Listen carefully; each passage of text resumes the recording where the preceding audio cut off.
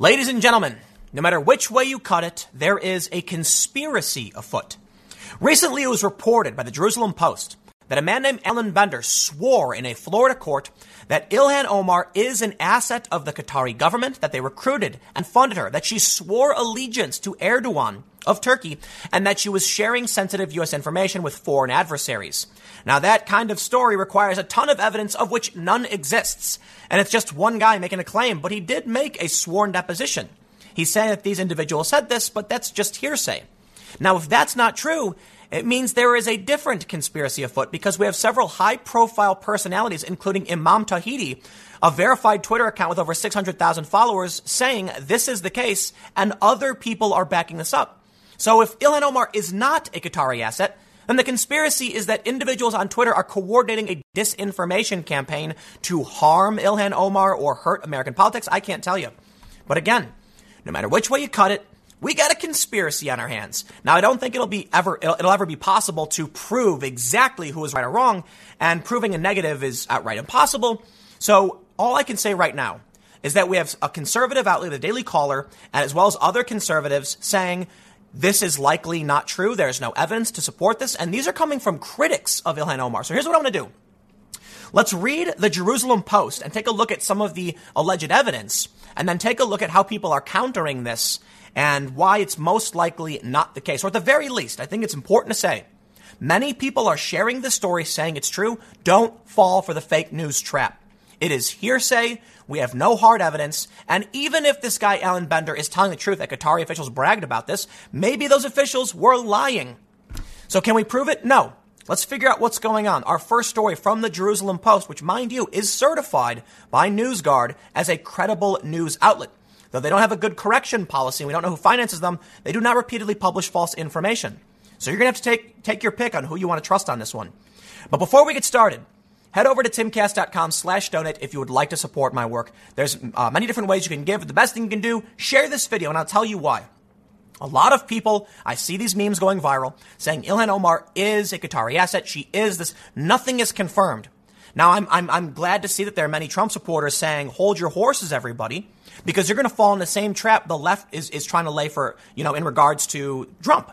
They're trying to claim that hearsay equals evidence. It doesn't. And we're going to hold our politicians to the same standards. Ilhan Omar should not be smeared with lies if they can't be proven. And more importantly, even if you don't like her, and I think she has terrible policies, I think generally just do not like her as a politician.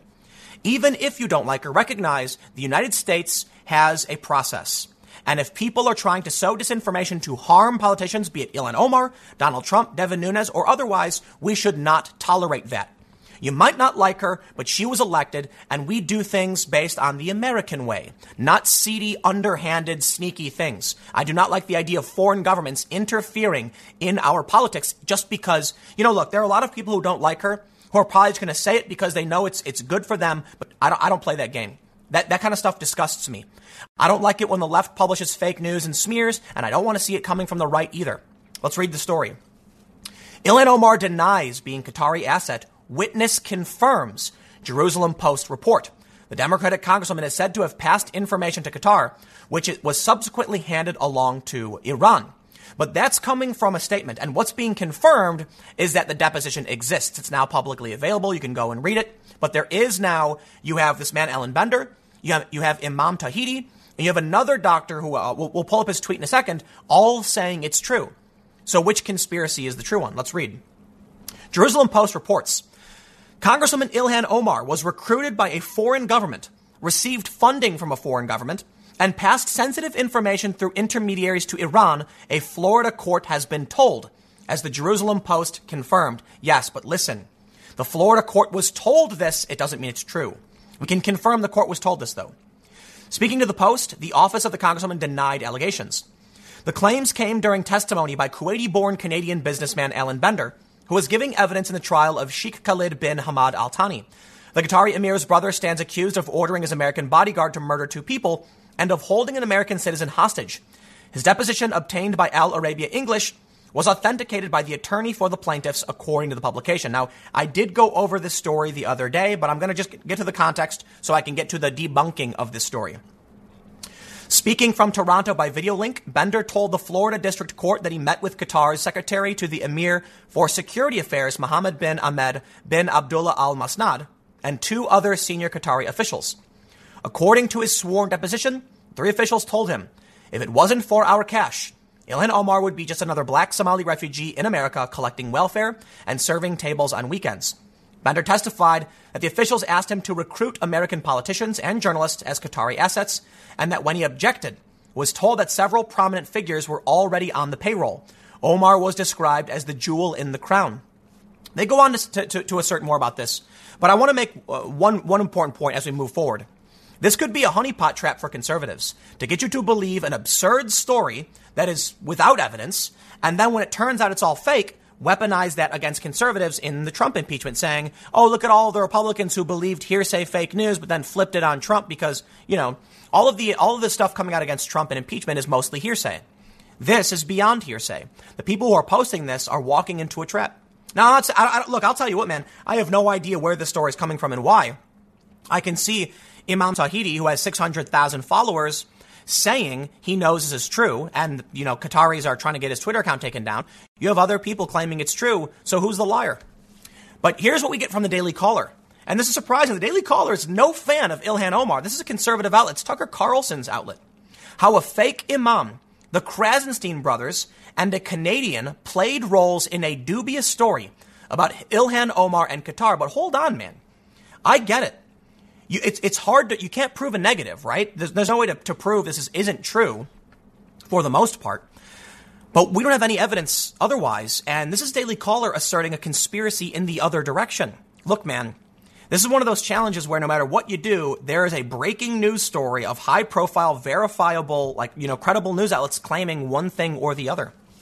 Here's the Daily Caller. They say, a Jerusalem Post story suggesting that Rep. Ilhan Omar could secretly be a foreign agent for the nation of Qatar is highly dubious. The story is based on the claims of Alan Bender, a self-described fixer for the Saudis, who are Qatar's sworn enemies. He claims Qatari officials summoned him and divulged their innermost secrets. The accusation appears to be part of a campaign by Imam of Peace, Mohammed Tawhidi, who positions himself as a Western-friendly anti-extremist Muslim, but who studied under an ultra-conservative cleric. The story says, foreign elements are pushing a dubious story targeted at American conservatives that Ilhan Omar is a secret agent of the nation of Qatar. The claim comes from a deposition from a Canadian self-described problem solver for the Saudi ruling family, the arch nemesis of Qatar, who gave 200 pages of testimony that offered a haphazard smorgasbord of accusations against the country. He goes on to say, the Daily Caller News Foundation reviewed the deposition and deemed it not credible. It even gets Omar's job wrong, repeatedly calling her a senator. Now, I'll stop there. I understand that this guy might not know who she is. At the very least, he's testifying in a sworn statement that he was told this by Qataris. That doesn't mean he needs to know anything about her. He might not really know who she is and say, I don't know, they told me about her, a senator or something, and she believes X, Y, and Z. The most important point is not that he got her job wrong. It's that he's just telling us what he heard from someone else. And it's entirely possible the Qataris were lying because they wanted the disinformation. Now, someone else posted a funny tweet. I wonder what the Jerusalem Post has against Ilhan Omar. Well, Ilhan Omar supports boycott, divestment, and sanction, BDS. So I'm not surprised that there are going to be people who are less than sympathetic when a possible fake news story emerges. They go on to say, the Jerusalem Post published that, quote, a Florida court has heard that Omar was a secret foreign agent, and the story rapidly began making the rounds among American conservatives. In the deposition, Bender attested that the Qataris called him out of the blue, flew him to the royal palace, and shared their misdeeds with him in extreme detail despite his prior association with their rivals. The deposition includes all manner of accusations, such as that Omar is a, we'll call it adult activity maniac, you get the point, and that reporters at CNN, the Washington Post, and the New York Times are on the payroll of Qatar. Bender appeared eager to expose all of the dirt, yet inexplicably said he'd rather not provide key details, such as the names of the reporters supposedly taking bribes. Quote, I'd rather not say because I know the name and details, he said of CNN. I'd rather not mention specific names, but I have, yes, several names, he said of the New York Times. Bender did not return a request for comment. In the deposition, he said he will sometimes intervene on behalf of members of the Saudi ruling families, mediate, solve their problems. And if that's the case, and Trump is, supplying weapons to Saudi Arabia, it stands to reason there are a lot of people who don't like Ilhan Omar. She's anti-Trump. She's far left. She's anti-Israel. There are a lot of people who don't like her. But I tell you what, I am not one who will ever assert a conspiracy. So here we have a guy who swore in a statement with no proof, and that's all we have. So they're asserting a conspiracy. On the other side, I can't go that far, man. I can't tell you what to believe. But I will show you some more evidence. First, the Daily Caller goes on to question the credibility of Imam Tawhidi. I don't think that's necessarily relevant for the most part, though they say Tawhidi would not tell the Daily Caller News Foundation which of his colleagues had supposedly entered into secret agreements with Qatar. Listen, trying to claim someone's less than credible over disagreements, I think, is irrelevant. Show me the evidence. Otherwise, I don't see a point in having this section. I get it. You want to question the credibility of this individual. I don't know what to tell you, because unless you got proof, I don't like games where it's like, hey, we're going to, target this individual, target his credibility instead of talking about the substance of his claims. However, here's where it gets really interesting. You may be familiar with the Krasenstein brothers. They were left-wing social media manipulators. I don't know how you describe them, in my opinion. And they were banned for social media for manipulation, but apparently they had privied information where they were told, I believe by Bender, here's what they say. They said in early August, they say Bender changed his, I'm sorry. On Tuesday, a post from the brothers' Facebook page, authored by one of their wives, said that 4 months ago, Bender contacted the Krasensteins to tell them that Tawhidi was working for Qatar's enemies to spread lies about Omar. Just another conspiracy. Then in early August, Bender changed his tune and said that Tawhidi's allegations were true. It appears that something happened in August which turned both Al Saleh and Alan Bender against Qatar.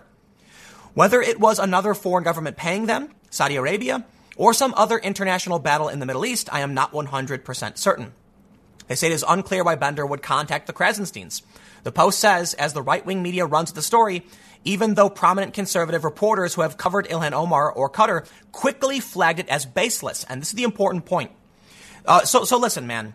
I know many people might not care too much about the absurdity of a conspiracy theory, whichever side it is, but a lot of people are sharing this. So if you think this is important to break down the baselessness of it and challenge it, then please consider sharing this. It's the best way to help.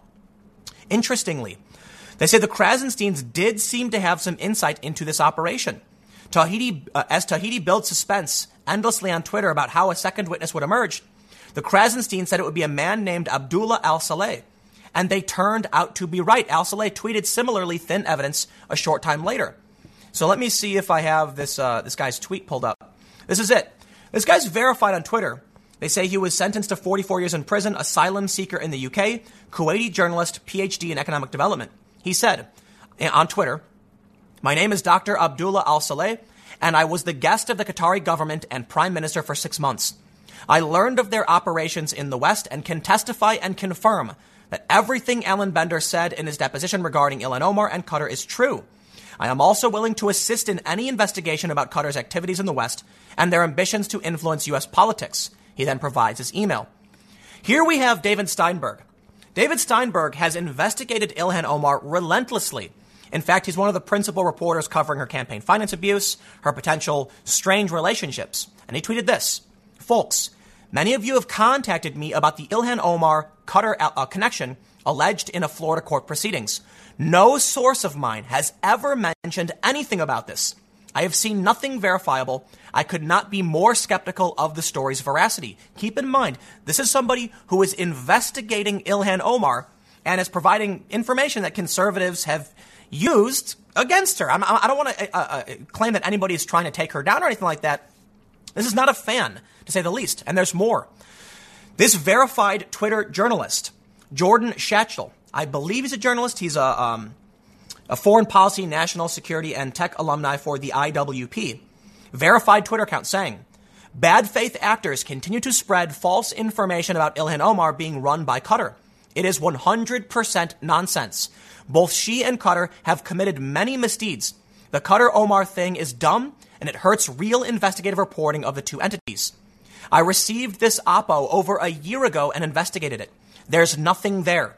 It's part of the information wars between Qatar and its Gulf adversaries. Don't fall for this stupidity, please. Yes, there are uninformed people who are taking money to push this stupidity. Where's the proof for the allegations? It doesn't exist. And for those asking, no, the fake imam does not have a single piece of evidence. There has been so much solid reporting on Ilhan Omar and Qatar separately, and much more to uncover. It is a shame that a bunch of foolish people are running a disinformation operation that only sabotages legitimate, time-consuming work that real investigative journalism requires. He says, this man in particular, he is shamelessly spreading disinformation to millions of people and getting paid to fool you. He has no evidence to back his claims, and he has been yelling about this for a year. Where's the evidence? He's getting money to peddle disinformation, lowest of the low, and he shows an image of Imam Tawhidi's Twitter account. He says in this particular incident, the deposition being cited comes from a guy who was recruited to spread a bunch of BS disinformation. His deposition is one baseless conspiracy after another. This op is so dumb that it ends up helping the accused parties. Welcome to Mideast Info Ops. Alan Bender, the guy who made the accusation in the deposition, gave his testimony citing other people as sources for the info. This protects him from fact accountability or legal blowback. He is a pay-to-play guy, just like the fake imam. Both are compensated by same people. He says, I was hesitant to give further info, but this op is doing massive damage to the credibility of real journalists on the Omar and Qatar beat. This is an anti-Kavanaugh Trump-Russia-style moronic op. It plays into Omar's hands, and now she can claim to be the victim of a false story. He then goes on to link the Daily Caller. Now, let me tell you something. Jordan Schachtel is anything. He is in no way, it appears, based on his tweets, a leftist or he's a conservative. It looks like he's very much a fan of the president. I'm not trying to insinuate anything, Jordan, but his tweets are those that are not left wing. They are more so likely to be right wing. But this brings me to, I guess, the next big issue. Who is making it up? Are these journalists who are conservative saying don't fall for this, telling the truth? I gotta say, based on the evidence, you should not be believing this story. And that was the point I brought up in the first place. Now listen, I'm not saying it's not true. I'm not saying it's not possible. I'm saying there's no reason for people to be tweeting this out, posting photos and saying Ilhan Omar is X. It just does not exist. Just because someone swore under oath that someone else told him is not evidence and does not prove this is legitimate. And I'll tell you what, I get really, really angry hearing about these foreign individuals who are trying to smear an American politician. I am not a fan of Ilhan Omar. And you don't have to be angry about foreign individuals trying to screw with our process, our democratic institutions, our constitutional republic.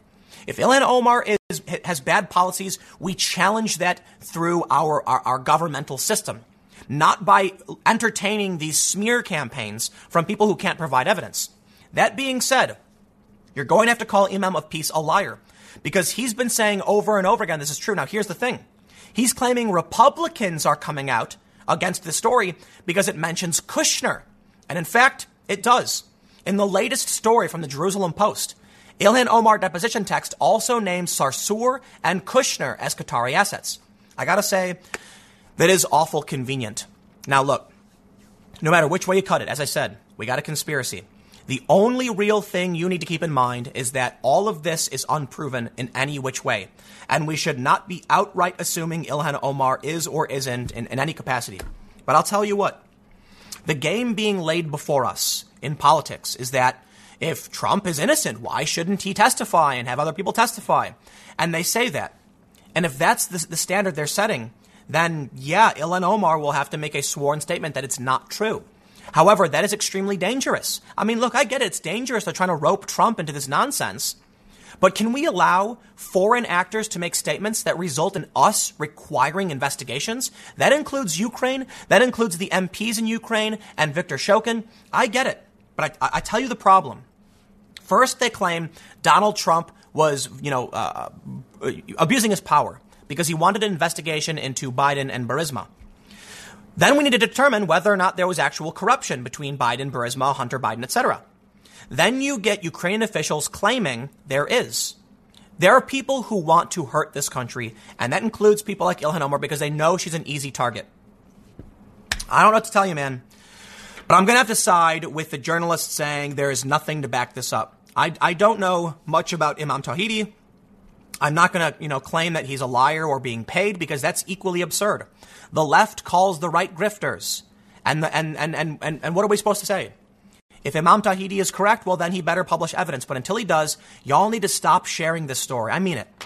I've seen 20,000, 30,000 retweets on these posts making these claims, saying the evidence will come, and it never comes. It never does. I don't care who's making the claim. It is unfair to smear Ilhan Omar unless proof exists. And as someone tweeted, I wonder what the Jerusalem Post has against Ilhan Omar. I'm not saying the Jerusalem Post is lying. I mean, they're a credible news outlet. But all they're doing is reporting on one guy's testimony. So in the end, is there a grand conspiracy? Well, unfortunately, yes, there is. We just don't know which one is the real one.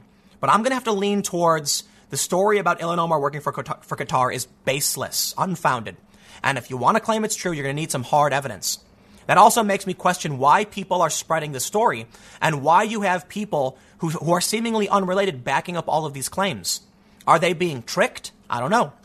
But I tell you what, if 3 or 4 people come out saying, yes, this is true about Ilhan Omar, you got a conspiracy. It is collusion to spread disinformation about an American politician? Still a conspiracy. In the end, I don't know what to tell you, man. I operate on evidence, and we have none in any which way. But I'll tell you what, please stop sharing this Ilhan story. It sounds totally fake. It does. And for Imam Tawhidi and otherwise, you're going to have to present real evidence, not just claims that people are coming after you. We need real evidence. And I'll tell you what, I'm getting really, really angry about this. But I'll leave it there. Let me know what you think in the comments below. The next video will be coming up at 6 p.m., youtube.com/TimCastNews, and I will see you all then. To all the Democrats out there, I want to remind you, you asked for this.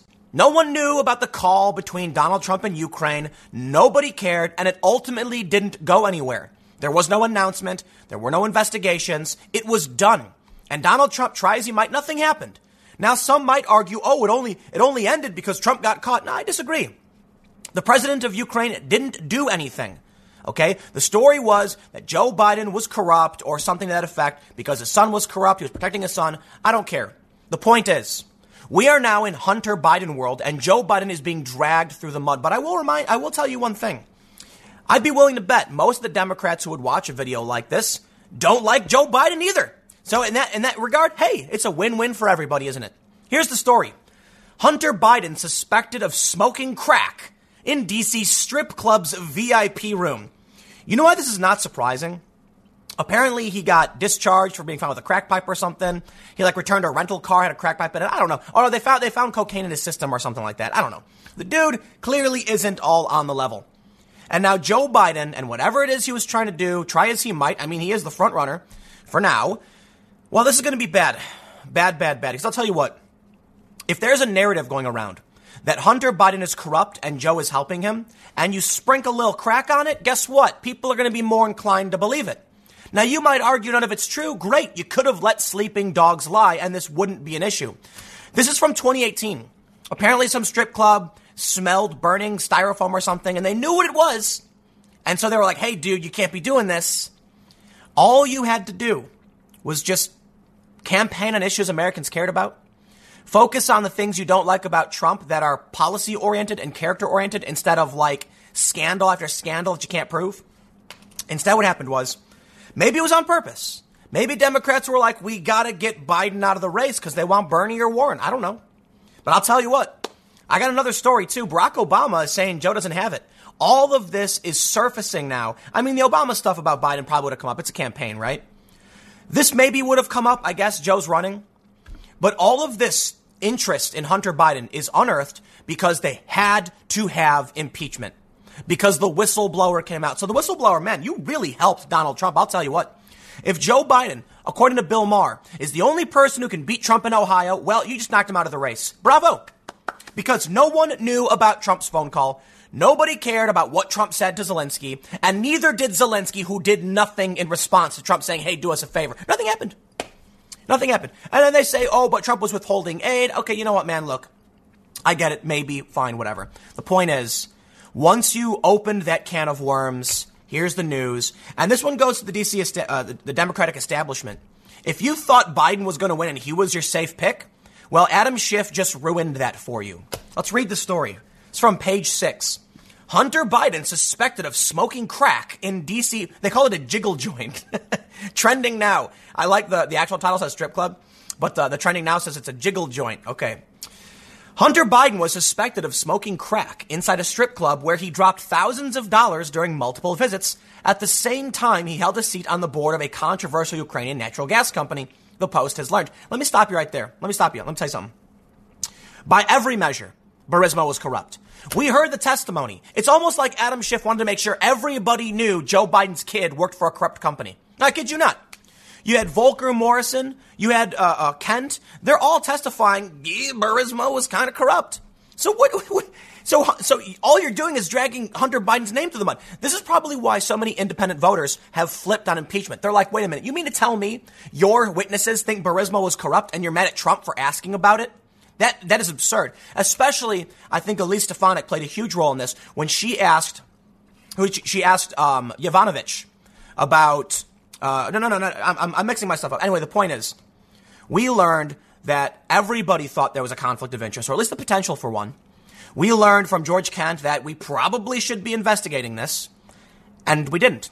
And Elise Stefanik pointed out, yes, it was Yovanovitch, that was the point, that during her preparation with the Obama administration, they specifically asked about this. Here's my question. Why didn't Joe Biden say, hey, I can't do this, my son's on the board, it's conflict of interest? Why don't they just get literally anybody else to do it? Well, here's the news.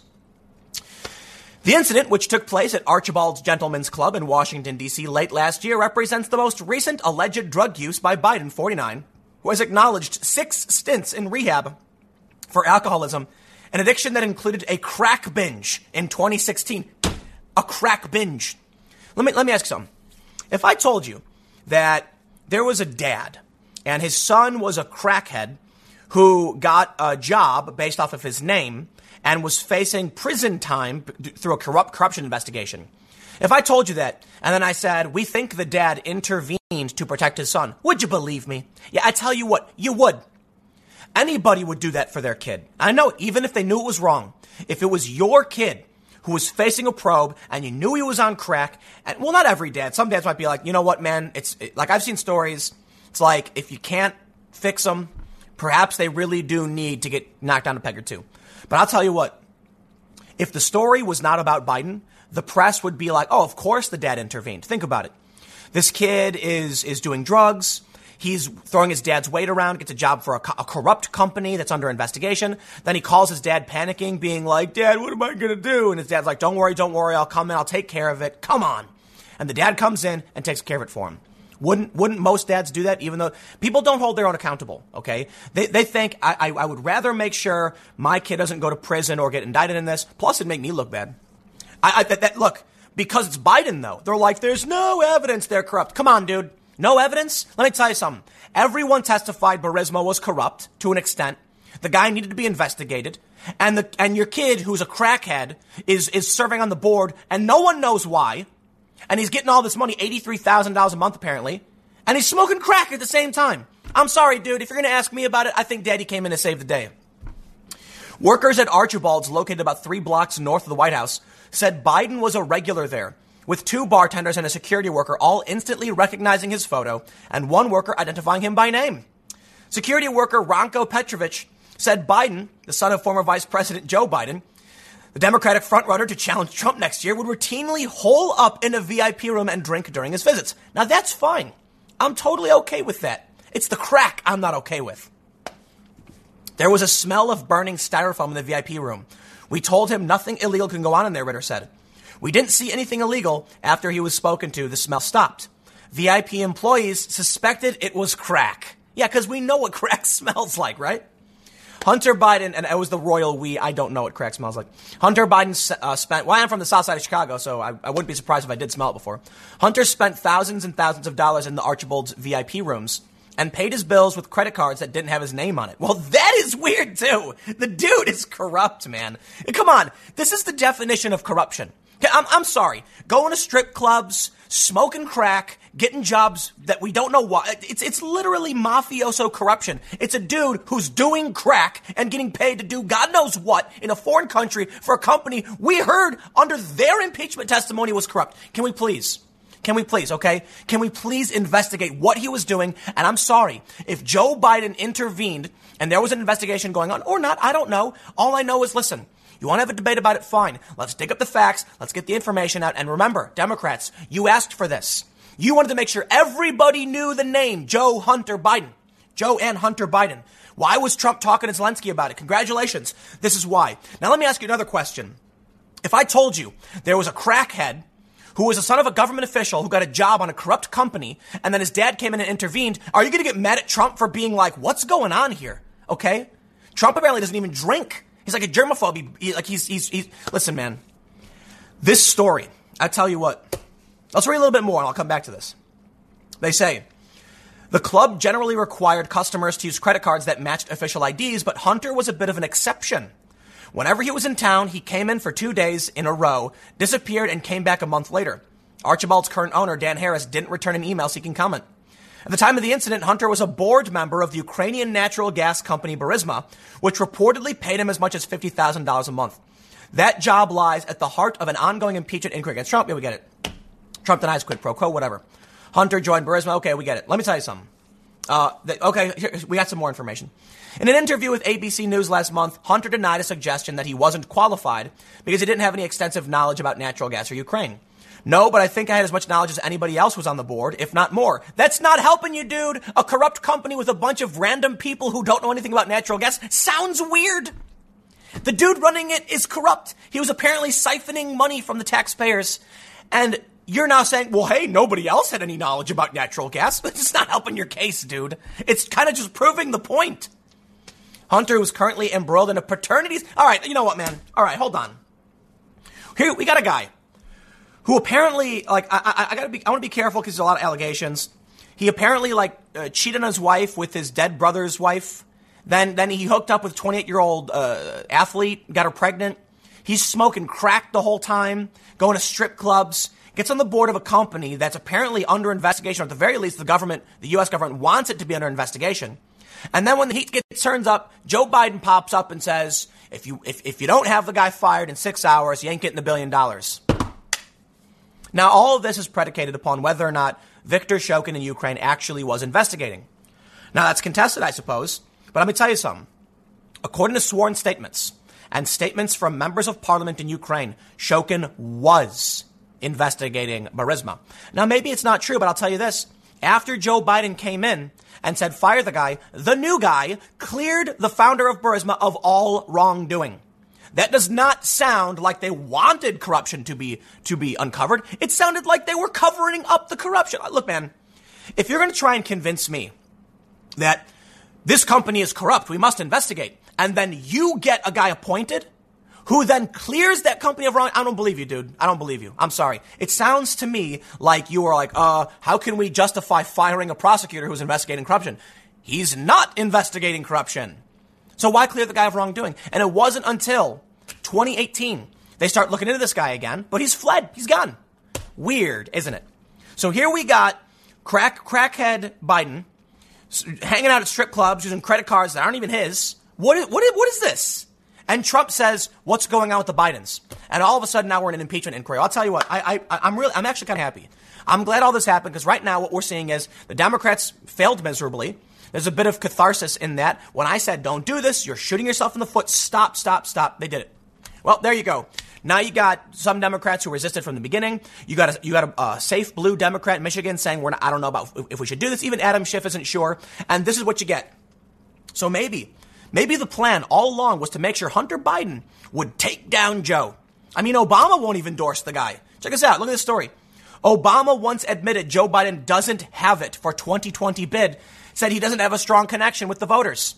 Obama won't endorse Biden. Maybe they don't like him. Maybe they didn't want him to do this, but what's their choice then? Elizabeth Warren? I don't know, man. They go on to say, there's a profile of Biden. We get it, man.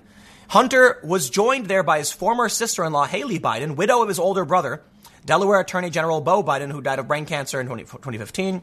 Hunter's first wife, Kathleen, obtained a divorce from him. Yeah. In his ABC interview last month, Hunter said he'd done estimable things and things I regret. Esteemable things. but was now in probably the best place I've ever been in my life. Why? Did you stop smoking crack? His personal lawyer and spokesman, Jord Mezières, didn't return requests for comment. Well, let me stop, man. Let me be fair.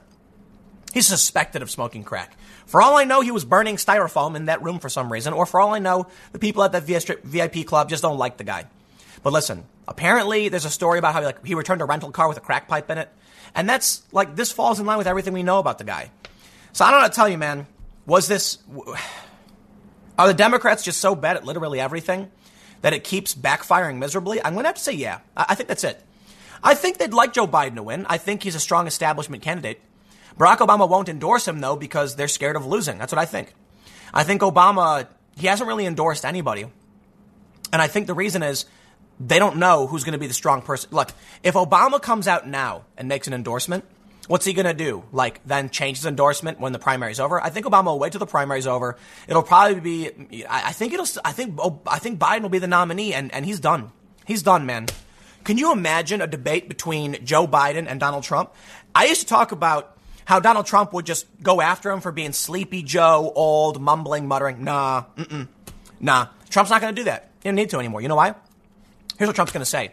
He's going to say, your crackhead son working for a corrupt company, and you think people should vote for you? How can we trust you when your family is involved in this kind of corruption? He doesn't even have to, look, I tell you what, Trump's known for that branding. He's known for saying Sleepy Joe, Little Marco, Lion Ted, low energy, all that stuff. No. He calls him Crazy Joe and Sleepy Joe and all that stuff. He doesn't need it anymore. He can just literally be like, Joe Biden, whose son is a crackhead, he wants to be your president, and that's it. I'm sorry, man. When you want to run for office like this, your family does affect you. And it's unfortunate. I mean, Joe's presumably not a crackhead. I have no reason to believe that he is. Granted, I mean, maybe if, apple doesn't fall too far from the tree. I don't want to accuse Joe of anything. He seems like a guy who served his country, a lifelong, public servant. That's fine. But I'll tell you what, man, your kid is weighing you down, and he's weighing you down bad. And I'll tell all those Democrats, I'll say this. You know what? If it turns out the Democrats wanted to knock Biden out of the race, congratulations, you nailed it. The impeachment inquiry, everything, it's perfect. It's exactly what you needed to make sure Biden couldn't win. If you wanted Biden to win and were hoping to hurt Trump, you know what's funny? A big plan, apparently, was that they wanted to inundate the press with negative stories about Trump. And what ended up happening? I tell you, first of all, the press is already overwhelmingly negative towards Trump, so they didn't really change anything. And I get it. CBS and a bunch of these other outlets were putting out fake news. Fine, whatever. But what about this? Hunter Biden. You just gave the Republicans more ammo than they could ever hope for. Because we're going to be talking about how the Democrats look, period. And I tell you what, come 2020, there are going to be congressional races where Republicans are going to say, look at what the Democrats have become. Their front runner, intervening in a corruption case because his son was being investigated, turns out his son's smoking crack in a strip club. Is that who you want to vote for? Now, look, my opponent here isn't a Biden, but this is the party they're defending. That will play out. I assure you, they're going to be super PACs, and they're going to show this. They're going to show a screenshot of this, and it's going to be all grainy and red, and it's going to go, Hunter Biden, accused of smoking crack in strip clubs? Not the leadership America needs, not what America deserves. We're going to see it all across the board. Those very obvious, political, you know what, you get the point. I'll wrap it up. I got to admit, it's frustrating. I kind of, at a certain point, you have to believe the Democrats do it on purpose. Seriously, it's like, how can you fail this miserably over and over again unless you're trying to get this outcome? No idea. But I'll tell you what, if Obama doesn't like Biden, maybe they're really like Biden. Get out of the race. What are you doing? Whatever, man. I'll see you all at 1 p.m. on this channel. Thanks for hanging out. Our parents should be proud. Our ancestors are certainly smiling upon us, for we have done it. We have reached the apex of human ego and pleasure. We can see several things affecting our society in ways that are technically a negative, that bode very poorly for the future. The first story, binge drinking has doubled among American women without children in just 12 years, study reveals. But how could we live in a society where violent crime is collapsing, where women are free to be alcoholic drunkards who double the amount of binge drinking in just 12 years. Keeping in mind that 12 years is a semi-generational gap, meaning as time goes on, the future generations drink a whole lot more. And this brings me to the next point, that fertility rates are at record lows. How could this be? Well, we have no responsibility. And I know I opened the videos. I'm kidding, right? Obviously, these are really, really bad things for the future.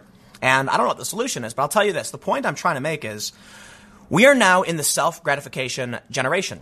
Everything is about the individual. Everything is about the ego and the self. Nothing is about the community or the common good.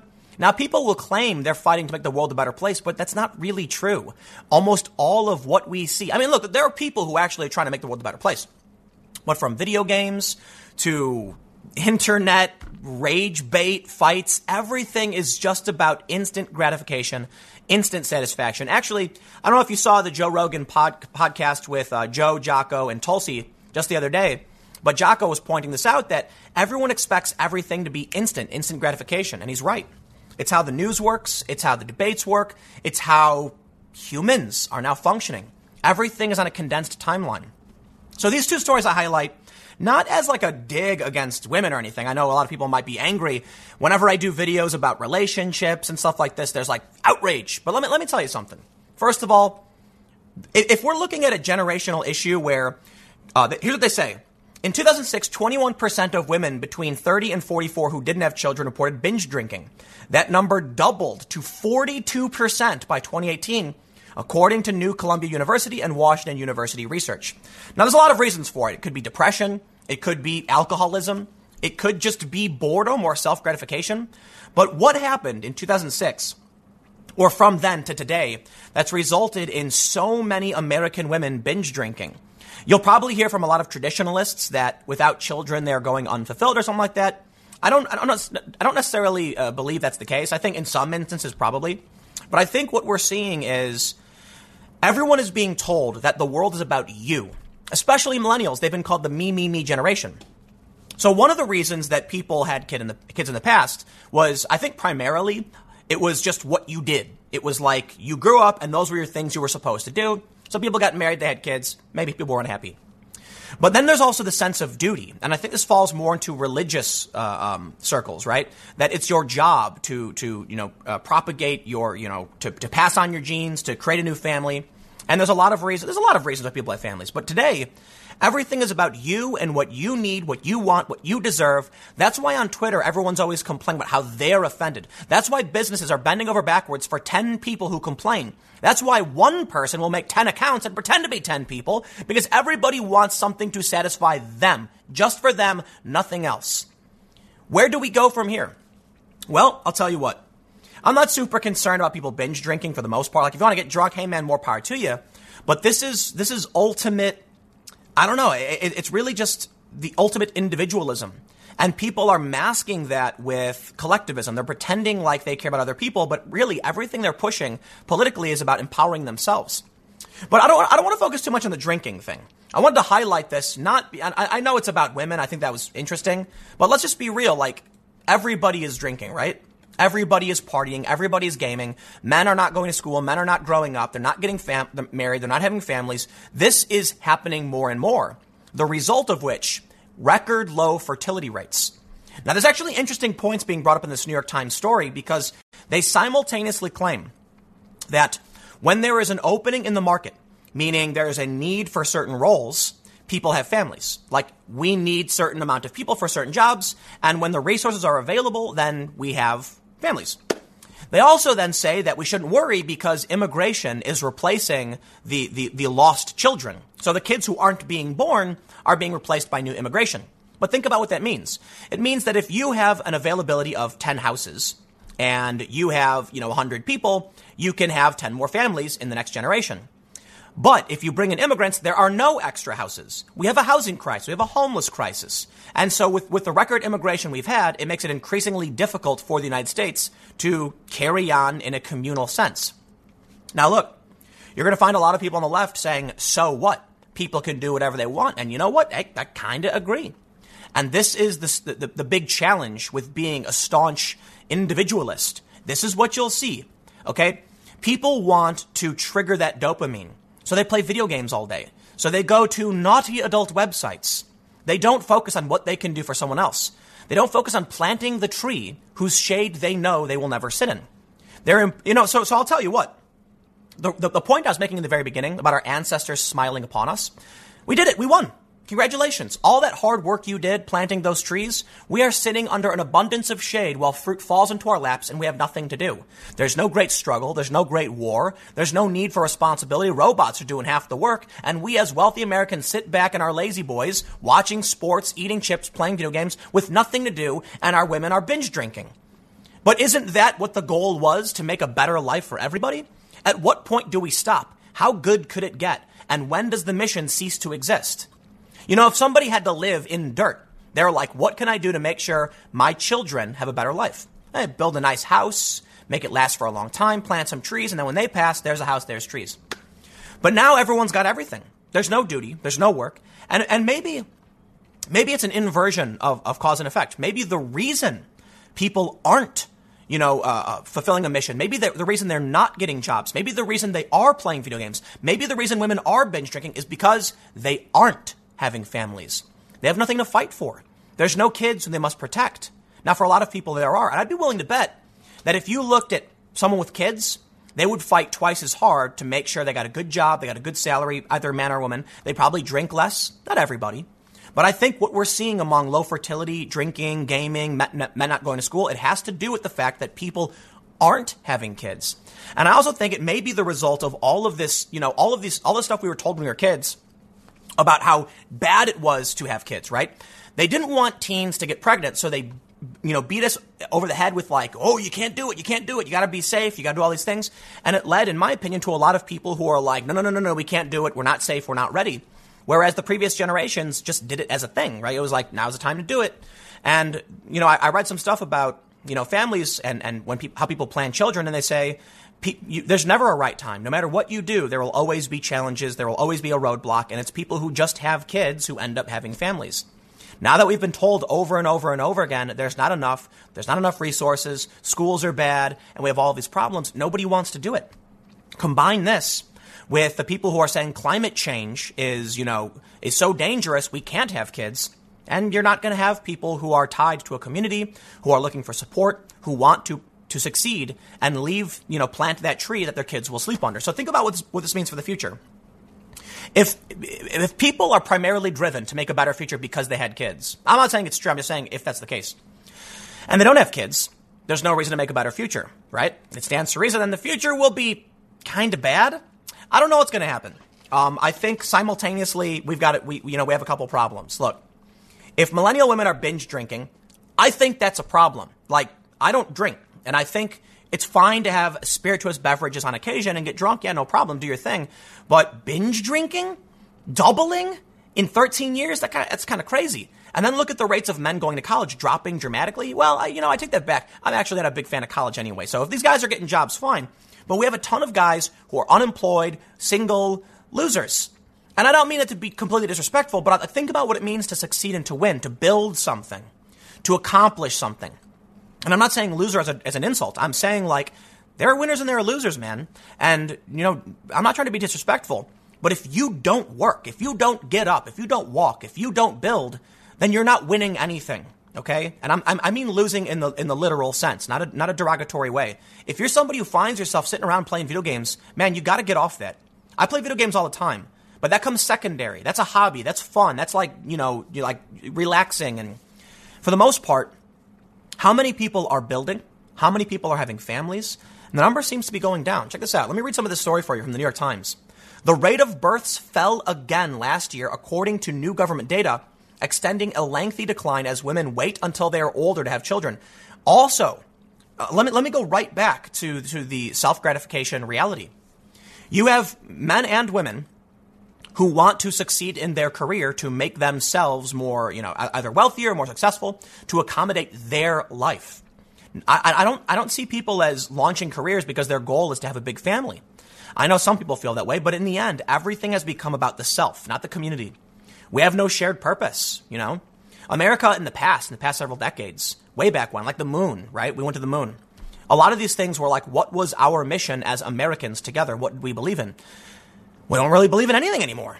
I mean, what are Americans fighting for today? Orange man bad. No, for real. It's like you've got people who support the president because they want, he says he wants to make America great. And there are people who feel part of that community, and the other people hate those other people. There's no, grand unity among the United States to build a better AI, to challenge the artificial intelligence being produced by China. There's no great mission. Nobody cares. Nobody wants to do anything. In fact, many people on the left outright hate this country. And I know it's hyperbolic because they always made fun of conservatives for saying that. But listen, they march through the streets chanting, make California Mexico again. Make Texas Mexico again. They complain all day and night about what America does. They accuse America of being the worst country on the planet, of being unsafe for women. They don't care. It's not everybody. It's a growing faction on the left. So what do we have to see? What does the future have in store for us? Now, I will say this.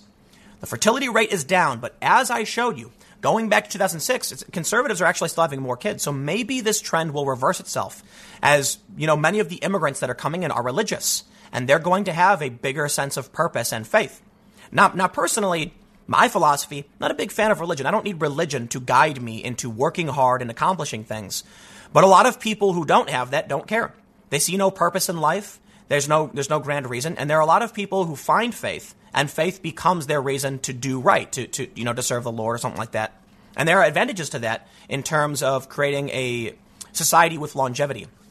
So I'll put it this way. Right now, I think it's fair to say we are the me generation. Okay, millennials, I don't know about Gen Z yet. They're still kind of young.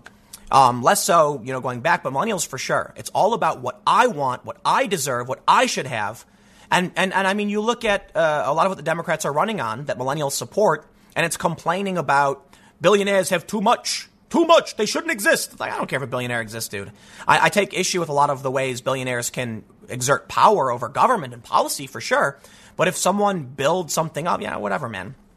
They'll tell you that these people are stealing, that we should tax them, all of these things. And it's like, listen, man, at the end of the day, I liked what Cory Booker said when we need to talk about entrepreneurship and creating wealth. We need to focus on individuals and why they don't feel fulfilled. We need to focus on individuals, what will motivate them.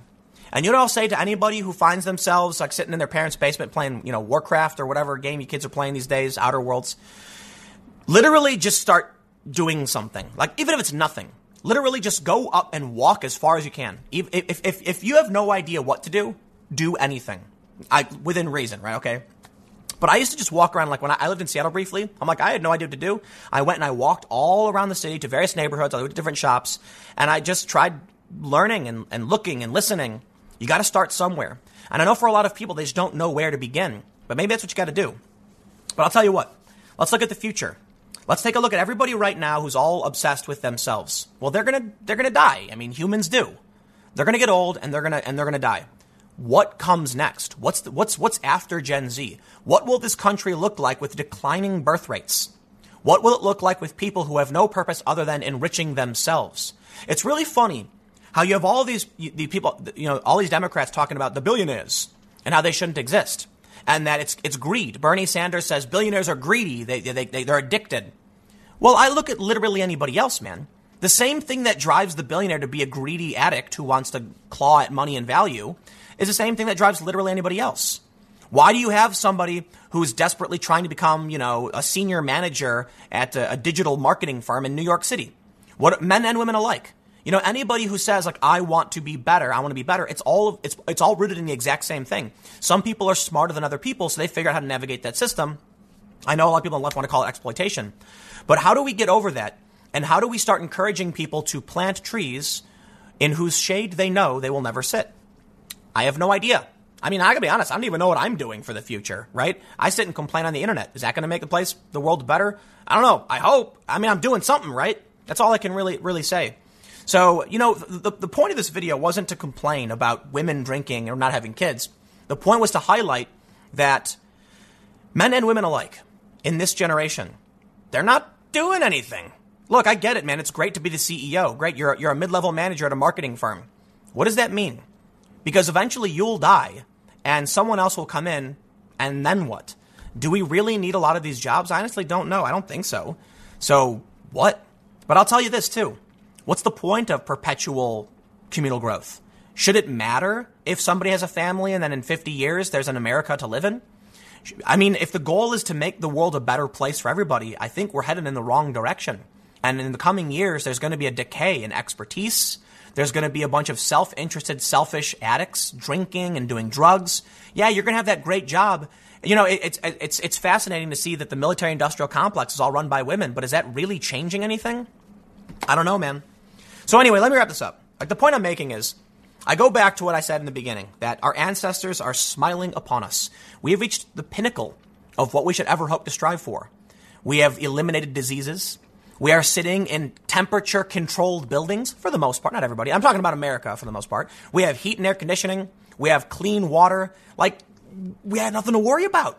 Food is so abundant, we're all becoming obese. We got hot water on demand.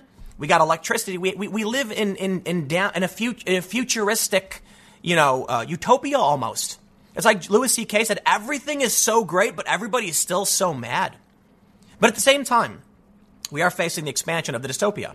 So I say utopia in the sense that, like, could you imagine 100 years ago the idea of no disease, medical care, to the extent that it is? Not everybody can afford basic care, but we have basic care. The idea of air conditioning, that you wouldn't have to sweat. You could literally sit in a room and it feels like springtime forever. It's kind of crazy. But it can't last forever, can it? With all of the complaints about the environment, climate change, the end of the world, etc. Well, nothing is being done to make the future better. But I guess if you're concerned about overpopulation, then perhaps a declining fertility rate is exactly what the climate change people want. I don't know, though. I don't think the issue is not having kids. I think the issue is instilling values in the next generation to make sure that, things get better. But I guess what's the worst case scenario? Humanity fails, ceases to exist, and the Earth travels on doing its thing. And then maybe in a couple, 100 or tens of millions of years, a new intelligent form of life emerges and says, wow, look at those people who used to exist and don't anymore. These are all philosophical questions I'm not going to get into. I'm just going to leave it here. I don't know. Let me know what you think. I just saw these stories and felt like it was worthy of a rant I guess asking the question, where are we going? What are we doing? We're doing nothing. Why? Whatever, man. We'll see what happens. Stick around. I will see you all at 4 p.m. on the main channel, youtube.com/Timcast. Thanks for hanging out. Ladies and gentlemen, I present to you the 45th president of these United States, Donald J. Trump. Now, for those that are listening, you can't see the glorious photograph. It is Donald Trump's head photoshopped onto Rocky Balboa's body. And this image was tweeted without caption by Donald Trump himself. Possibly one of the most glorious tweets ever made. It's hilarious. And even many people on the left who don't like Trump are laughing about it. Now, of course, you can expect to get all of the outrage or confusion from the media, but that's to be expected. I must say, I believe Donald Trump may be the greatest troll, and I can't swear because of YouTube, but S-poster. What is this tweet? I don't know. Now, some people have said it's the anniversary of Rocky. It's not. That was the 21st. I checked. But you got to admit, Donald Trump's a funny guy. Let me tell you something. I was invited to the White House for a social media summit. I was hoping to try and be a voice of reason for a lot of people who might freak out a little bit too much. There is bias against conservatives on these platforms, for sure. But I wanted to make sure I could highlight the anti-establishment left and other biases and other problems the social media companies bring as they grow too powerful. But I'll tell you what, man. I was sitting maybe like 15 feet from Trump as he went on and talked about social media and issues. And the dude is hilarious. He's an entertainer. He knows how to be funny. He was self-deprecating, and it was funny. And we'll talk a little bit about this, because the other story is that during the pardoning of the turkeys, he was trolling Adam Schiff. This guy is a funny guy. And, a lot of people don't like him because they want some suit-wearing serious president, but Trump is it's kind of like, I think a lot of people like him because he reminds you of that obnoxious dude at the bar who's making jokes. You laugh about it. Sometimes you get it's maybe a little inappropriate, but he's funny, and he makes people feel like they're part of the crowd. Blair White, famous YouTuber, top comment on the tweet, GOAT, greatest of all time. Count Dankula says, it's literally just a meme, but it has all the usual suspects screeching. Yes, indeed. Take a look at this. Matt Christensen says, New York Times, Washington Post, Snopes, PolitiFact, please fact check this ASAP. I don't think Trump is a champion boxer. Well, Matt Christensen, who's another podcaster YouTuber, you got your wish. Because here's the Washington Post tweets. Trump tweets doctored photo of his head on Sylvester Stallone's body. Unclear why. They just don't get it, do they? My response was, doctored? I thought Trump was a champion boxer. Who could have seen this coming? Why would Trump do this? Yes, certainly. Why would Donald Trump tweet a photo of his head on Rocky Balboa's body? Sylvester Stallone's body. Well, it leads us to the Washington Post's story. Trump tweets doctored photo of his head on Sylvester Stallone's body, unclear why, and it says, President Trump tweeted a doctored photo Wednesday that showed his head superimposed on the body of the actor Sylvester Stallone, who was shirtless and wearing boxing attire. The image appeared to have been taken from promotional materials for Rocky III, one in a series of movies focused on the boxing career of the fictional Rocky Balboa, which debuted in 1982. It was not clear what inspired Trump's tweet. A White House spokesman did not immediately respond to a request for comment. I can't tell you what's on Trump's mind. I can tell you the tweet's funny, and I can tell you that it's got everyone talking about the tweet. Story after story. Now, here's the thing. Here's how the Daily Beast puts it. Trump tweets bizarre picture of his head on Sylvester Stallone's body from Rocky III poster. Isn't it amazing that I'm 4 minutes in on explaining to you that the president of the United States tweeted a photo of him as Rocky Balboa? It's truly incredible. That's the point. It shifts the dialogue. It changes the narrative. It makes his supporters laugh. It makes the left freak out. Admittedly, though, there are some leftists who are saying, you know what, man, bravo, it's a funny tweet. But there are a lot of people who are outraged that the president is besmirching the good name of the oath of the office of the president. And for me, I'm kind of just like kicking back with my feet up laughing as this all goes down. You ever see, what's that movie with the Galaxy Quest, where it's supposed to be like a bunch of people who are basically Star Trek? You know, it's like, and then aliens actually come and think they're actual space adventurers. There's the one guy who's just laughing the whole time that they were abducted by aliens because it's just like, it's so crazy and weird. I'm just gonna go with it, right? That's how I feel, right? There's a lot of things you can be angry about, but what are you gonna do, man? You tried to impeach the president, it's not gonna work. You get all angry, try to move him. No, you know what? Do I think it's appropriate for the president to be tweeting these hilarious things? No, but I'll admit they're hilarious, and I'm not going to get all bent out of shape about it, because what are you going to do, man? You got to learn to go with the flow. Now, I was a little dismayed to see even the New York Post saying he tweeted out a doctored photo. I hate how they call everything doctored. It's like, dude, it's a meme. Somebody photoshopped Trump's head onto Rocky Balboa's body. But this isn't the first time that Donald Trump has trolled. And it's not even the first time this week. Just the other day, Trump used the annual turkey pardon to troll Adam Schiff's impeachment hearings. I kid you not. Didn't he do something similar where he joked about someone being sued, like he did some jokey thing, and then he said the Ninth Circuit was appealing it or something, or striking it down. Like, Trump is a funny guy. He's not taking things as seriously as people want him to, I guess. I don't know to tell you. Let's read about how Trump made news by claiming Adam Schiff had subpoenaed some turkeys. They say the shadow of impeachment darkened even the lighthearted turkey pardon on Tuesday when President Donald Trump used his speech to make fun of the top Democrat leading the inquiry, Adam Schiff. Presidents have been pardoning turkeys as far back as Abraham Lincoln's administration, and it's traditionally a family affair, with young relatives of the sitting president taking part and the president typically giving a humorous speech. Trump certainly had jokes, but the opposing party may not have found them so funny. After detailing how the turkeys, named Bread and Butter, had been raised by the farmer Willie Jackson in North Carolina, Trump proceeded to crack a joke about how Rep. Adam Schiff was eyeing to have them testify in front of the House Intelligence Committee. Thankfully, Bread and Butter have been specially raised by the Jacksons to remain calm under any condition, which will be very important because they've already received subpoenas to appear in Adam Schiff's basement on Thursday. It's true. Hundreds of people have. It seems the Democrats are accusing me of being too soft on Turkey, the president added, seeming to make a joke about his decision to pull U.S. troops out of Syria, allowing Turkish troops to attack the longtime U.S. allies and the Kurds. Is that it? That's a story. But bread and butter. I should note that unlike previous witnesses, you and I have actually met, Trump said, referencing how some of the officials called to testify in the impeachment hearings didn't witness certain events firsthand, never even talked to the president. Trump ended the ceremony by pardoning the bird named Butter. Bread, the alternate turkey, will also get to spend the rest of its life at Gobbler's Rest at Virginia Tech University. And that, folks, is the story about how Donald Trump made fun of Adam Schiff while pardoning turkeys from near death. But you know what, man? I guess the question I have is, should our president be a funny guy? Here's what I see with all of these Democratic contenders. Why the Republicans lost to Trump, why the Democrats lost to Trump, and why the Democrats will lose again.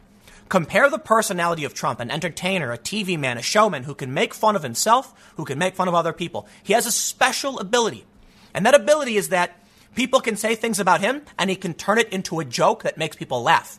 It's almost like the Democrats are firing their energy blast and he's redirecting it, or an Avatar reference, absorbing the lightning and firing it back. Now, Trump gets angry at a lot of the fake news, for sure.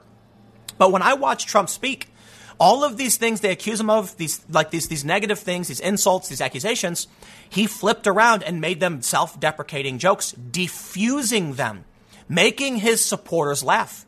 It is clever. So look, I can't tell you why the president would tweet this photo, because I can't read his mind. But I'll tell you what, Trump's humor is one of his greatest abilities. Trump supporters are laughing to the joke. Online, you have memes emerging from the Donald and other areas of the web that are funny, that inspire political ideas. I'll tell you what, this image of Donald Trump as champion boxer, it's creating the image that Trump is a winner, that he's the champion, and it's silly, and it's funny, and it's irreverent. And then when you see the media go, why would Trump do this? It makes people feel like they're fighting back against the establishment. Now, I'm not going to speak for everybody, I don't know. But I'll tell you what, Trump's humor rallies people, the memes rally people, and they feel like they, too, can be a part of the fun. Think about a group of people all laughing. And you walk over like, hey, what's so funny, guys? I want to be on this. And then you look over to the left, and what do you see? An angry media going, Trump's not a boxer. Harumph, I say. Nobody wants to go over there and listen to the grumbly dude who's angry about everybody having a good time. It's like the Democrats and the media have become Buzz Killington from Family Guy. That whenever someone's making a joke or having a good time, they step in to be like, here's Trump posting this image of him as Rocky Balboa, and it's hilarious. And then the media goes, why would Trump publish a doctored photo, everyone? It is unclear. And everyone's like, oh, we get it, dude. It's Photoshop. It's not meant to be serious. No one literally thinks the dude is Rocky Balboa. Maybe some people do, but they're probably in special places for the criminally insane. Anyway, I had to do a video about the king of the trolls, Donald Trump. But it's really about humor. It is. And so I wonder if that's an asset these other politicians won't have, because they're also stodgy.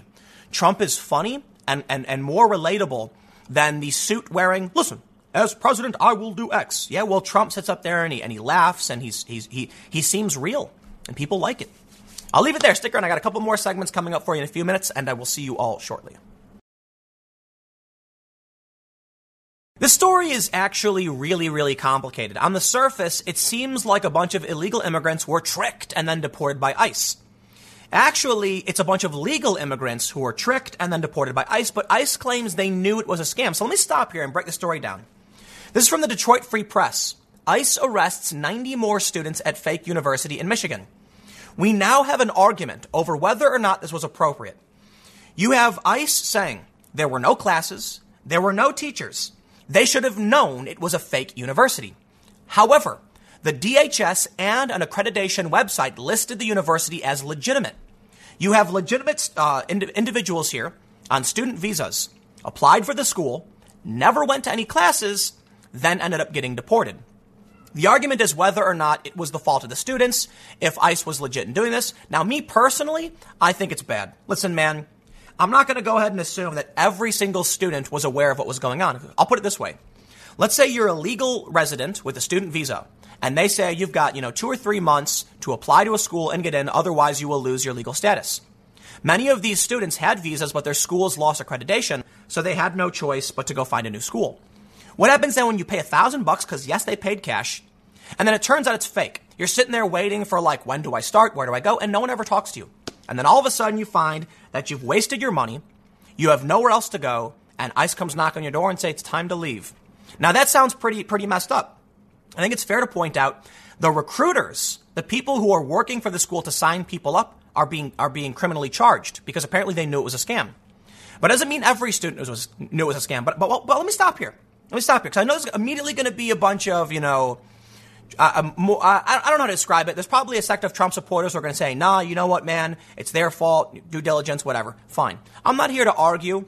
I'm not going to say, no, I'm going to lean towards this being wrong. But I want to remind you of something very important. This is an Obama-era policy. The fake school was set up during the Obama administration, not the Trump administration. So in the end, even if this was right or wrong, it's not a negative reflection on Trump or otherwise. Now, leftists are using this to criticize ICE. I think that's fine. Look, man, you can't assume that everything ICE will do will be perfect. Nobody's perfect. And just because you like the idea of immigration enforcement doesn't mean we should accept this as legitimate. Let me show you basically what they said. It's a very confusing story. They say about 250 students have now been arrested since January on immigration violations by ICE as part of a sting operation by federal agents who enticed foreign-born students, mostly from India, to attend the school that marketed itself as offering graduate programs in technology and computer studies, according to ICE officials. Many of those arrested have been deported to India, while others are contesting their removals. One has been allowed to stay after being granted lawful permanent resident status by an immigration judge. So basically, it's like I described it. In January of 2016, it was during the Obama administration that ICE set this up. And apparently it's not the first time this has happened.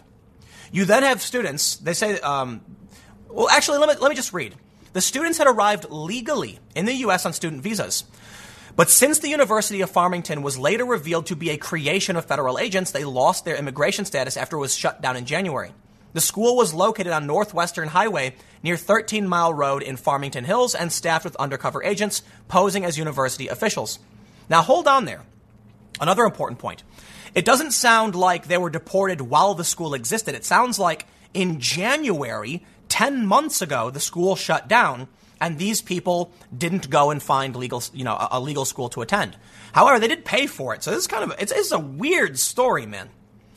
They say out of the approximately 250 students arrested on administrative charges, nearly 80% were granted voluntary departure and departed the United States. So most of them just they left. They weren't, loaded up on a plane. They went and left themselves. The Detroit office of ICE's Homeland Security Investigations told the Free Press in a statement Tuesday. Out of the remaining 20%, about half of them have received a final order of removal. Some of them were ordered removed by an immigration judge, and others were given an expedited removal by U.S. Customs and Border Protection. The remaining 10% have either filed for some sort of relief or are contesting their removals with Executive Office for Immigration Review. ICE said in March that 161 students had been arrested, which has now increased to about 250. Okay, so it was only a couple months after it shut down that 161 students had been arrested. I don't know. You're going to have to comment and let me know what you think. Because I'll say this, man. They mention that, let me read it. Attorneys for the students arrested said they were unfairly trapped by the U.S. government since the Department of Homeland Security had said on its website that the university was legitimate. An accreditation agency that was working with the U.S. on its sting operation also listed the university as legitimate. How can you fault them if you tell them it's okay? Now, ICE is arguing they should have known better because they didn't go to any school. So they said attorneys for ICE and the DOJ maintain that the students should have known it was not a legitimate university because it did not have classes in a physical location. What does that mean? Online classes? There are a ton of accredited online courses, aren't there? I mean, I don't know. Some CPT programs have classes combined with work programs at companies, in which case, how would they not know? Their true intent could not be clearer, Assistant U.S. Attorney Brandon Helms wrote in a sentencing memo this month for Rempisa. Rempisa was one of the 8 recruiters, they say. While enrolled at university, 100% of the foreign citizen students never spent a single second in a classroom. If it were truly about obtaining an education, the university would not have been able to attract anyone because it had no teachers, classes, or educational services. Not only that, the recruiters, it's being alleged that they knew it was a scam and the students knew it was a scam too, and they were given a wink, wink, nudge, nudge. But you still come to the problem of the website for the DHS said it was legit. So I don't know, man. But at the very least, we can always say, listen, The things that ICE has been doing, whether you like them or not, date back to the Obama era and even the Bush era. Well, Bush created DHS. Obama was the one who started these policies. Obama's the one who commissioned these cages. And I shouldn't say that. I should say it was during his administration. They want to blame Trump for all of this, but actually a lot of it's gone down under Trump. Legal immigration under Trump is ridiculously down. Okay, so that's another issue. But I know that immediately the reason you're seeing this story pop up is because the left is pointing the finger at Trump. Well, listen, man, I'll tell you what. Does Trump know about literally every single thing happening in this country all the time? Of course he doesn't. Does he know about this? I really doubt Trump knew about the nitty-gritty of these individual sting operations. He's not in ICE. He's the president. Should this be allowed? I don't like the idea. I don't like the idea of the FBI doing stings, setting people up and encouraging them to commit crimes, then trying to catch them. If these people spent hard cash, and they did, and they could have found a legitimate school and they wouldn't be deported, I don't like the idea of tricking legal immigrants into losing their status. That being said, I understand the accusation that they should have known or that they likely did know. If it's true that some CPT programs have classes combined with work programs, the question the context missing from here is, how many of these people arrested did not do anything? Like, did they sign up for a school, pay money, and then just sit in their room all day playing video games? Because that says to me they knew. The recruiters are being charged because apparently they knew as well that it was not legitimate. They say, in the memo, federal prosecutor Baker said the case raises questions about the U.S. foreign student visa program.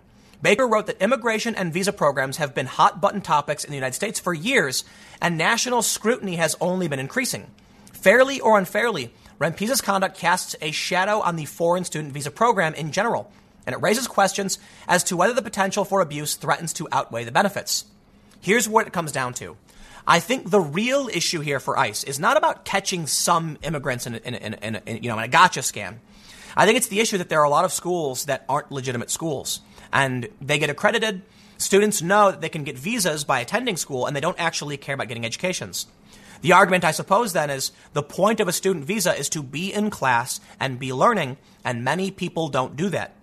There are probably a lot of people who think, I'll put it this way, too. Perhaps for these people who were deported, this is the norm, and they didn't realize anything was wrong with it. But think about how many people might do this thinking it's fine to pay for school but not actually attend. Maybe that's the bigger argument here. If they weren't actually going to class but paying for it, they assumed as long as I'm enrolled in school, I can live in America. And that the argument now from ICE is, if you want a student visa, it's for being a student. How many people who want to be students can't get one because these people are occupying them but then just living here? It's complicated, man. As per usual, it's always complicated. When I first saw this story, I tweeted out, I was kind of shocked, like, whoa, what the F? They were tricking legal immigrants into a fake school. And then immediately a bunch of people said, there's got to be something else here. And sure enough, there is. It's argued that these kids knew it was a scam. And ultimately, it happened under Obama's watch. So it's not so cut and dry as to claim that Trump is doing these things. But hey, man, people are going to give ICE some flack. Apparently, this dude Rampisa said he's ashamed. I made a very bad decision to recruit students that bought shame to my family name. They say he wrote a letter. He's asking for forgiveness, but he's been sentenced to 1 year. He will be released in 2 to 3 months because of time served. So I don't know, man. It's complicated. It really is. And I say that 50 billion times a day because I'm the milquetoast fence sitter who can't tell you, necessarily what's right or wrong. I will say this, though. I can give you some definitive statements. If these people are knowingly displacing true students who want to come here, then yeah, deport them straight up. If they weren't attending any classes, then it sounds to me like they at least knew they weren't legitimate students. And that's the most important context. Whether it was right or wrong for DHS to claim it was a legitimate school, these people weren't actually going to school. And that's the point. If you're not going to school, why do you have a student visa? And that's not fair to students who actually want to come here. But let me know what you think. I don't know. Thanks, Obama, I guess. I'll leave it there. Stick around. I got one more segment coming up in a couple minutes, and I will see you all shortly. Hate crimes seem to be happening quite a bit in New York City. For the longest time, or I should say over the past several months, there have been a lot of videos going viral of Orthodox Jewish individuals being beaten and attacked. And they're not being attacked by the alt-right or white supremacists. They're typically being attacked by minorities. But this is the kind of hate crime you don't hear too much about. How about this one? Actress 43 is left bloody and bruised after being jumped by a gang of 10 thugs who spewed vile racist abuse at her as she left a swanky New York City bar, and she now needs plastic surgery to save her career. Apparently, they were screaming, "Get the white bees, the white mother effers, dirty white bees," etc., etc. Now, of course, you'll see this in Daily Mail and conservative outlets, but you're not going to see it on mainstream television. They're not going to tell you. You know what's really mind-blowing to me? I mean, we do have stories in the New York Times. Check this out. Man is stabbed and slashed steps away from synagogue in New York City. I don't know if you've seen these videos, man, but it's horrifying. A dude walking down the street minding his own business, happens to be Orthodox Jew, and a bunch of dudes run up, chasing after him, beating on him and stomping him, and tons of these videos keep emerging.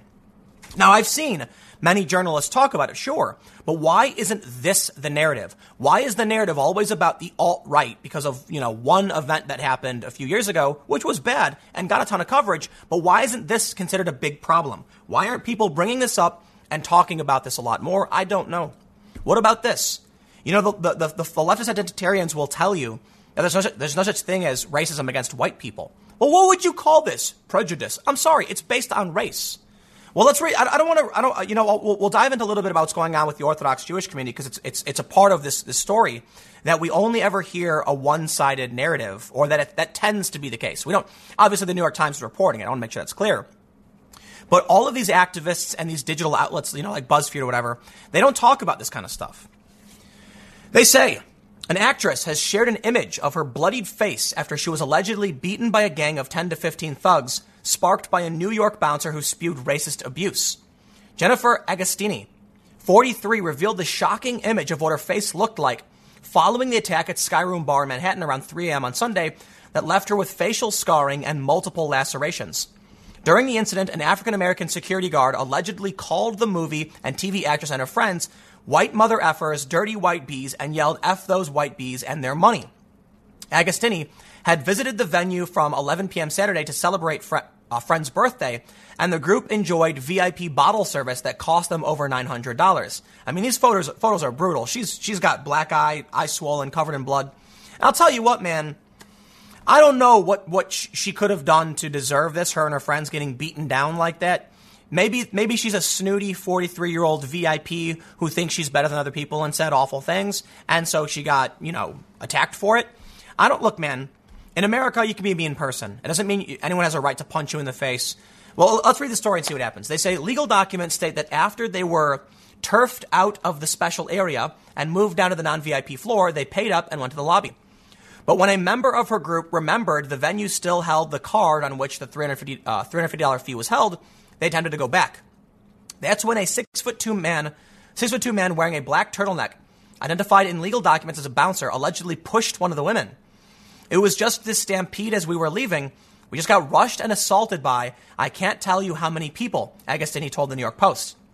According to attorney papers requesting the venue release footage from the incident, swimsuit model Perendinales Garcia, that's a name, 46, was beaten about her face, body, and limbs and obtained several scalp lacerations. Her husband, Cal Stewart, says he had come to the defense of the women, but they were beaten to the ground by what he described as gang members who were the bouncer's friends. Stewart noted his toe had been amputated recently and said in a petition that he was thrown to the floor.